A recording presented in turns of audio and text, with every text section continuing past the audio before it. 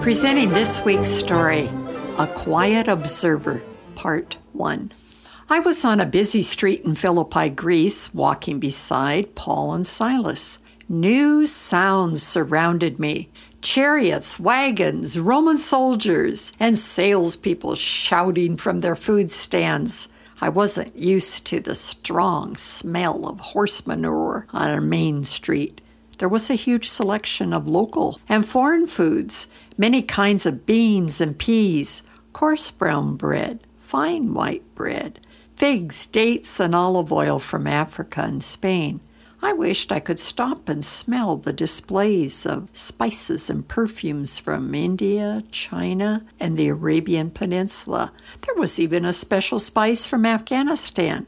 I tried to listen to the intense conversation Paul and Silas were having. I heard Silas say, "Paul, I know you're upset about this wild young woman. She targets us every day we walk down Main Street. Here we are, visitors, and she's embarrassing people away from us, especially when she's screaming about us." "I am frustrated, Silas. What the fortune-telling girl says is true, but what a miserable way for us to be introduced. Listen to her, now." The slave girl was screeching, "These men are servants of the Most High God, and they have come to tell you how to be saved."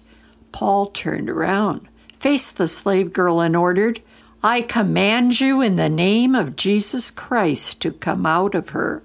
A change came into the woman's face. Tension and confusion were replaced with calm. Her eyes seemed to see more clearly.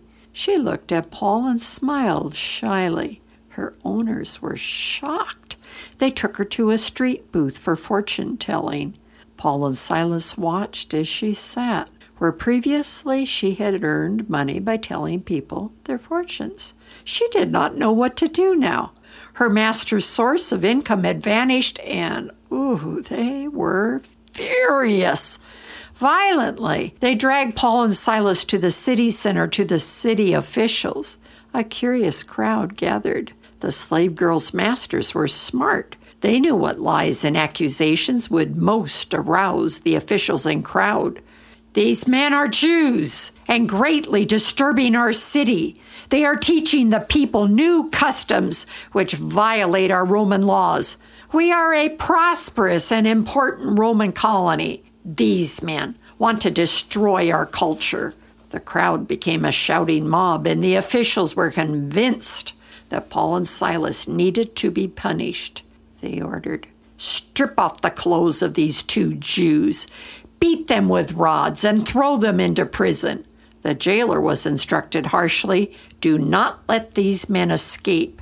The jailer put Paul and Silas into the maximum security dungeon and locked their feet into stocks. Their broken skin oozed blood through dirt and sweat, and their bruises swelled and pulsed with pain.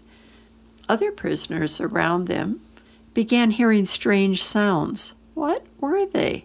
Not curses, yells, or cries from torture. What was happening? The prisoners became very quiet.